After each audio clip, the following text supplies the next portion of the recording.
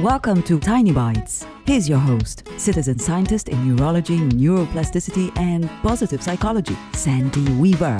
Are you dealing with a big issue in your life? The loss of a loved one, a new place to live, or a job or a career change?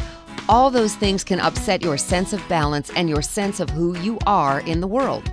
When it gets particularly hard for you and you feel like maybe you'll never fit in or feel whole again, breathe. Stop and breathe. Maybe for just a few minutes, and maybe for the whole day if that's what it takes to regain your sense of self-control. Just breathe. Don't try to mentally play out all the steps you'll need to take to set things right in your life. You can't do that. The only way to get something done is one step at a time anyway. So think of the best first step you can take.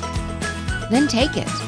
Subscribe to the podcast and share it with your friends. And there's lots more at centerforworkplacehappiness.com. Here's to your well-being, one tiny bite at a time.